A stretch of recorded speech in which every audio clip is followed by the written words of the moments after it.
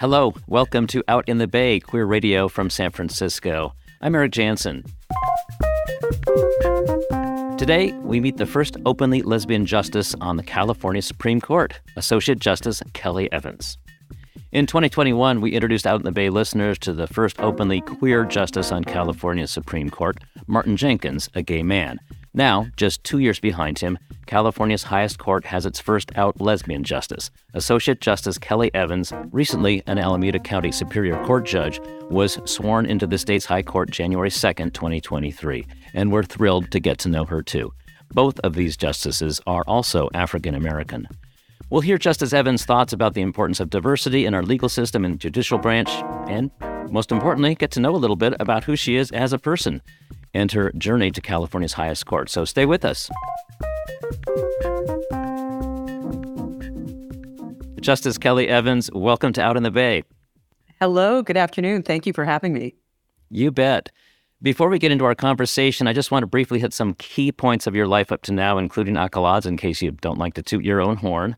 Evans spent her childhood in Denver, Colorado, raised by her grandmother. She says she was a voracious reader even as a young girl, more excited by the bookmobile coming through her neighborhood than the ice cream truck. She was lucky to move into one of the best public school districts in Colorado just as she started high school, where she excelled. One of the few black kids in her AP classes, I have to mention, excelled there, got into Stanford University, where she came out and met her future wife, and later earned her law degree at the University of California, Davis. Just before joining our state's highest court, she was an Alameda County Superior Court judge. Before that, Evans had a rich, diverse legal career in government, nonprofit, and private sectors. She's worked for the Sacramento County Public Defender's Office, the American Civil Liberties Union, the California State Bar, the U.S. and California Departments of Justice, and Governor Gavin Newsom's office. That's quite a list, and I doubt that it's even complete. Justice Evans is well known for her work in criminal justice and police reform. She served as a federally appointed monitor of the Oakland and Cleveland police departments and was instrumental in crafting Governor Newsom's 2019 death penalty moratorium. She fills the Associate Justice seat vacated by now California Chief Justice Patricia Guerrero. Justice Evans, congratulations on all you've done so far, and especially on your appointment to the California Supreme Court. Thank you. That's very kind. Thank you. I suppose let's just start at the beginning. Tell us a little bit about your childhood in Denver. Sure. Well, as you mentioned, Eric, I grew up with my grandmother, or Frida Onita Cooper was her name. And whenever I'm asked who are my role models, she's the first person that comes to mind. She was an amazing role model, an amazing person. She raised her 4 daughters, and then me and my little sister. And she only had an 8th grade education of her own, but she knew that education was the key to opportunity. She knew that education could unlock doors. And so she always stressed to her daughters and to her granddaughters the importance of education. And she did everything she could to make sure that our house was always filled with books, whether it involved buying an Encyclopedia Britannica on what I'm sure was a usurious installment contract that she probably paid for 10 times over, and making sure I had access to those books, and I rent them A to Z and Z to A and back and forth again. Wow. She would find bargain bins where there were books for sale, and she would figure that it was a better deal the thicker the book. So she would find books on sale for $4, very thick. The thicker the book, the better the bargain. And so I probably read some pretty inappropriate titles as a young person, but I had a great book. Yeah, you said that you wouldn't be a lawyer or judge or justice if not for your grandmother. In fact, you said at your confirmation hearing that you placed the original of your law degree in your grandmother's casket when you buried her. If you don't mind, I'd like to play a short clip from your confirmation hearing. When it came to my grandmother, I and all of her daughters, all of her granddaughters, her great-grandchildren, her grandsons, we're more than her wildest dreams. We're actually the direct manifestation of her deliberate, intentional actions to make sure that we had opportunities that she was denied, that so many people were denied. So this day belongs to her as well. People who know me know that I no longer have an original copy of my law degree. And that's because when I buried my grandmother, I placed it in her casket because it belonged to her. Today belongs to her as well. I wouldn't have been a lawyer if it weren't for my grandmother and the opportunity she provided me. I wouldn't have been a judge. And today, I wouldn't have been a justice if it weren't for my grandmother. That's California Supreme Court Associate Justice Kelly Evans speaking at her confirmation hearing in November 2022. She's our guest here on Out in the Bay. When you said that you placed your original law degree in your grandmother's casket because it belonged to her, what do you mean by it belonged to her? Yeah, I think without her nurturance, without her encouragement, without her support, I likely would not have prioritized education the way that I did. I probably would not have had the love for learning that I had, or the faith in this country, or the optimism that things could be better. You know, she, through her encouragement of education, really exposed me to worlds far beyond anything she ever had access to herself. And without that support, without that spark, there's no way that I would have been able to accomplish all that I've accomplished in my life. So you mentioned how she instilled in you, made sure you had books around the house. Do you remember any books that particularly affected you as a kid, like really interested you as a kid?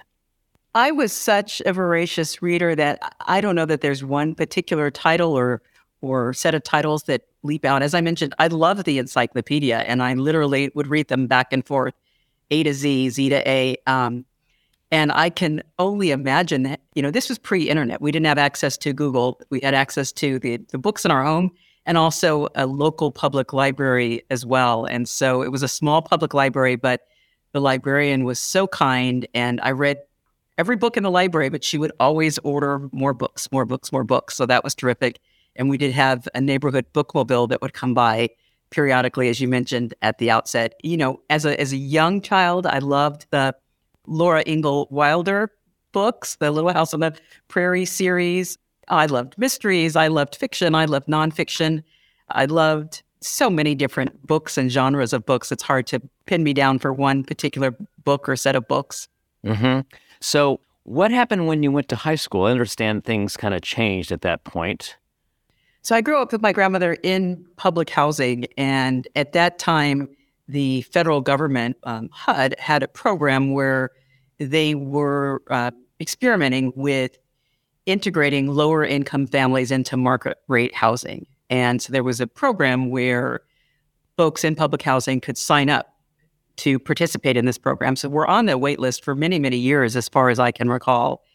And a couple weeks after the beginning of high school started, we got the call that our ticket had come up and we were selected to move out of the public housing project to this market rate apartment complex, which, as you mentioned, happened to be in the catchment of one of the best public school districts, at least at the time, in Colorado. So the timing could not have been better. So we moved from public housing to this, in retrospect, very modest 2-bedroom apartment complex.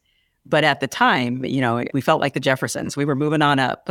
Right. It just seemed incredible. And the high school, is really what every public high school should be, what every child in this country and in the world should have access to. There were AP courses. There were amazing extracurricular activities. There was a radio station and a swimming pool and, everything that you could want and imagine for, a young person who's exploring and learning about the world. And so I had access to that at the perfect time. And you mentioned public housing. At your swearing in, Governor Newsom seemed to go out of his way by saying you were not just raised by your grandma, you were raised in public housing by your grandma. And I wonder why you think he stressed in public housing. Well, you'd have to ask the governor. I imagine it's because maybe that my experience is not the typical experience that one may think of when you think of someone who has achieved at the levels that I've achieved. I understand what it's like to live in poverty. I understand what it's like to be raised by a single parent, by a grandparent.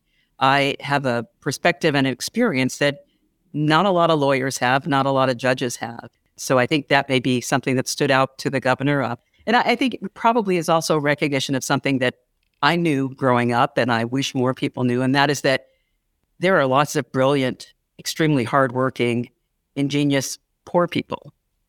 What they lack are resources and opportunity. They're not lacking in intellect. They're not lacking in character. They're not lacking in grit. What they lack are resources and opportunity. And I think the governor likely recognized that. Yeah. And I think, Martin Jenkins is another great example of that. I know he grew up in a pretty modest background, shall we say, and went so far as you have. I also wonder, the court is more racially diverse than it was in the past. And now we have two LGBTQ people on the high court here. And I'm also wondering what it says about the importance of diversity in terms of economic background and understanding where people come from who may be in trouble with the criminal justice system, like in a way that others aren't. Yeah, I think in every context, whether it's in courts or in a corporate boardroom or maybe a newsroom, diversity matters. Who's at the table matters. Representation matters. Who is part of a conversation helps determine what problems are framed, what solutions are posed, what experiences are brought to bear, what experiences are given credibility. Who's part of the conversation helps hopefully lead to a richer outcome or a richer understanding of whatever the issues are that are under discussion. So, I hope that I will be able to help enrich the conversation at the California Supreme Court. But no matter what the context, whether it's a court or a boardroom or a classroom, who's at the table can fundamentally help shape or reframe what's discussed and where the conversation goes. So when and why did you become attracted to law? I was one of these maybe odd ducks who thought or knew I wanted to be an attorney at a very, very young age, maybe 6 or 7 years old. I didn't even know what that meant. I used to watch Perry Mason with my grandmother. And, I don't know if that was the spark or not, but... I watched a lot of Perry Mason as a kid too, yes. I think in my child mind, my girl mind, I thought that being a lawyer had something to do with fairness, and lawyers got to argue. And I think maybe I was an argumentative child, I don't know. But I knew, and I'll loop back to something I said a moment ago, I knew that certainly my grandmother and my family members and so many friends and neighbors and people in my community were incredibly smart, incredibly funny, incredibly hardworking. But I also knew that we didn't have the same opportunities or the same creature comforts that I saw on TV and saw in movies and saw that so many other people in society had. And I knew that there was a level of inequality that just didn't sit right with me, and I hope to be able to do something about it. So when you were in high school, did you have a sense that that was probably the direction you would go in, to be a lawyer or a judge? I kept that thread throughout my childhood, throughout my adolescence, throughout college. I was a public policy major in college, and the public policy major, Stanford, at least at that time, did not have a pre-law major, but the public policy major was, maybe a close substitute. I was always interested in law, always interested in policy. And when it came time to think about applying to law school, I tried to, as much as any, what 21-year-old person can do, be very reflective about it and very intentional and ask myself, am I doing this because it's something I want to do now that's the right thing for me now? Or am I only doing this because I'm on autopilot because I always said I would do it? And my response was, I want to do this now. And as soon as I got to law school, I knew it was the right decision. I'm one of those probably, again, I'll use the term, rare bird or rare duck who loved law school. I found it incredibly intellectually stimulating and fun and challenging. I really enjoyed my law school experience. That is somewhat unusual. I mean, I know a lot of people love it intellectually, but it's so grueling. Well, I didn't find it so grueling, and partly because maybe since I was 13 years old, I always had a job outside of school. So I always was working to help support our family. So late junior high, throughout high school, throughout college, I was always working upwards to 20, maybe sometimes even 30 hours a week on top of my studies. My first year of law school was the first time, maybe since elementary school or early junior high or middle school, that I didn't have an outside job. That my first year of law school just focused on my studies. So I felt like I had all of the time in the world. It was a leisurely experience for me in some ways. Oh, that's good. That's good. You're hearing Out in the Bay, Queer Radio from San Francisco. I'm Eric Jansen, speaking with California Supreme Court Associate Justice Kelly Evans, the first out lesbian on California's highest court. So that brings me to, when did you come out? How did you first know that you were perhaps different from the other girls? Well, I think I have officially came out in college, but as with lots of queer people, I think as a young person, I felt different, but wasn't able to put that into words or put my finger on it. I dated boys in high school and the beginning of college. In college, I spent my junior year in Spain. So I was very far from home, far from the United States. And that's where I had my first relationship with another woman. It may be easier to do that in another country when you're so far away from everything you know. But that really sealed the deal for me, made everything clear that it maybe not been so clear before then. And when I came back to Stanford, I was very fortunate to have a pretty large or burgeoning community of socially active queer students that were on campus all coming out around the same time together. And there was a real community at that time. Tell us about meeting your wife at Stanford, right? This was the summer before our senior year. I lived in a co-op. There was a series of cooperative houses at Stanford that are student run, student organized. And then they're open during the summer as well. I was there in the house one afternoon. There was a pool table in the lounge, and we would often, friends in the house would play pool until the wee hours of the evening. And one afternoon, we were playing pool, and a woman at the front door was nearby. It was in eyesight of the pool table. Came in the front door, and I had never seen her before. She didn't live there, and it was my wife Terry, my now wife Terry. She had a friend who lived in the house, and so that's how we met. And she proceeded that afternoon to soundly beat me at pool. But we became friends and eventually became a couple and have been together pretty much ever since. So since that was 1990 and we're now in 2023, so you can do the math. Fantastic. That's funny. I have a guy in my college dorm, was also a great pool player, a very handsome Iranian student. And unfortunately, I think we were both not out yet. Oh, okay. But we played a lot of pool together. There you go. And that was fun. So I want to ask you about representation. It's so important, especially now that we're seeing so many attacks on LGBTQ rights. You shared a story with our producer, Kendra Klang, about representation a few weeks ago, something about school kids visiting the state capitol, I believe. Can you share that with our listeners? Sure. This was while I was still at the governor's office. So this was a few years ago and shortly before the pandemic. So we were still in the office every day, and the office was at the state capitol. And frequently outside of the governor's office, groups of tourists or school field trips would congregate in hopes of catching sight of the governor as he would be leaving the office. And one day I left the office to go grab lunch, and I saw a group of school children, probably third, maybe fourth graders, and a very diverse group of kids, a lot of brown and black children, super diverse school group. And as I walked out, one of the kids jokingly said to me, "Are you the governor?" And I said, "No, I'm not the governor. I'm one of his attorneys." And I chit-chatted with them for a few minutes, thanked them for coming, and asked them what they had seen and what they were doing. And as I walked away, I could hear this chatter reverberate through the group. "She's one of his lawyers. She's one of his lawyers. She's one of his lawyers. She's one of his lawyers."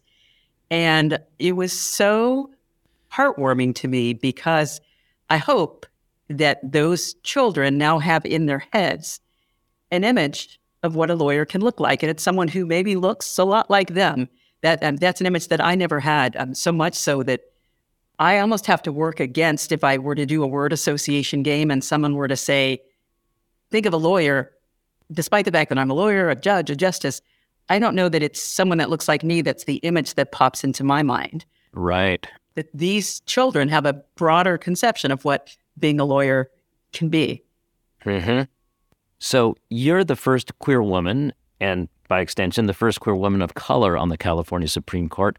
Any thoughts on this appointment being historic? Well, certainly I stand on the shoulders of many people who came before me who, were role models as people of color, who were role models as women, who were role models as LGBTQ professionals. I mentioned my grandmother's support and guidance. I'm certainly proud and honored to be a first, and I hope that I will be able to be a role model for others. I was at a reception yesterday afternoon with other court employees. And I had a court employee come up to me and thank me for being an out face at the court. So for this particular employee, my presence here was something that was noteworthy and welcome for her. And I hope that'll be the case, and it'll be the message for people throughout our state and maybe beyond the borders of California as well. Mm-hmm. So just a little bit about the California Supreme Court itself, its workings. We're used to hearing about contentious split decisions, often along political party lines from the U.S. Supreme Court, but the California Supreme Court is known for consensus, often usually unanimous decisions. Is that typical for state Supreme Courts, or is there something special about California's Supreme Court? Well, it varies, but I do think that there is something special and unique about the California Supreme Court. I think the California Supreme Court has worked very hard over the years to remember what its job is, and that is to enforce the law impartially. The individual justices' personal policy priorities, those are irrelevant. What's important is what is the law. And so we do our best to work together as a group of people who have different experiences and different perspectives to interpret the law in a way that we believe is faithful to the Constitution and to the statutes. And when there are ambiguities or lack of clear precedent, to announce a rule that will make sense in terms of the development of the law. And we do so in a way that involves a lot of iteration, a lot of dialogue, a lot of debate, always respectful. It's not that people always agree. In fact, there's a lot of disagreement, but it's done so in a professional manner and with the understanding that every single person is doing their best to get to the right place. We're recording this conversation February 15th, 2023, about 6 weeks after you took your place on the bench at the High Court. How has it been so far, and what do you look forward to? Well, it's been tremendous so far. I've had the opportunity of being able to participate in 2 oral arguments so far already, and that has been terrific. The cases have been very interesting, and it's been wonderful sitting with my colleagues and discussing the cases with them before and after the oral arguments, and certainly having the opportunity to ask the advocates, the attorneys during the oral arguments, questions about the issues, and then go back with my colleagues and we'll decide what to do with the cases before us. The other justices, to a person, have been so incredibly generous and friendly and kind. And I can say that for the entire staff of the California Supreme Court. It's a very welcoming place. It's a very collegial place. The work is challenging. It's intellectually engaging. It's voluminous, but so far so good. I'm very, very privileged to be here and look forward to everything to come. Obviously, 6 weeks in, I have not yet had an opportunity to write my own decisions, but I look forward to doing that in the coming months and just look forward to everything. One of the wonderful things about this job, and in some ways it's reflective of my entire legal career, is that there's so much diversity. In a single morning, we may hear criminal cases or civil cases or death penalty cases or all sorts of variations of those categories that I just mentioned. So never a dull moment. It's just been terrific. What is it like, though, to switch from, some of your previous work, let's say, for example, in criminal justice and police reform, was advocacy in nature, and now on your role in the Supreme Court, you can't really be an advocate for one thing or the other, but you are giving the other justices perhaps a window into your life experience, which may affect how they rule on a case. Do you miss the advocacy work, or is it sort of still there in a way? Well, I'm an advocate for the rule of law, an advocate for the Constitution, maybe an advocate for my position. If to the extent I may have a different position or a tweak on a position that others may be articulating. I was, as you mentioned during your introduction, I was an Alameda County Superior Court judge before coming here. So I had been away from the traditional advocacy role for some time, and I enjoyed being a trial court judge. The first rule of being a judge is being impartial, not being an advocate for either side. And sometimes when you're wearing the black robe and you're the decision maker, it can be a little frustrating when you know that an advocate on one side or the other maybe isn't making their strongest argument or putting the best case forward that they may have. But that's not a judge's job to do that for them. It's to receive the information and to use your best judgment to interpret the law and make a decision. And So I loved being a trial court judge. And so far, 6 weeks in, being a Supreme Court justice has been pretty terrific as well. Is it easy for you, like being in law school, or do you think you're working just as hard as everyone else is? I'm working very hard. Yeah, I'm working very hard. Yeah. Okay, because Judge Jenkins did tell me that he was like, long hours, very long hours. He's correct. One last thing for you, and I understand you may not be able to answer this, but are there any cases that our LGBTQ listeners perhaps should be aware of that are coming before the Supreme Court anytime this year or in the near future?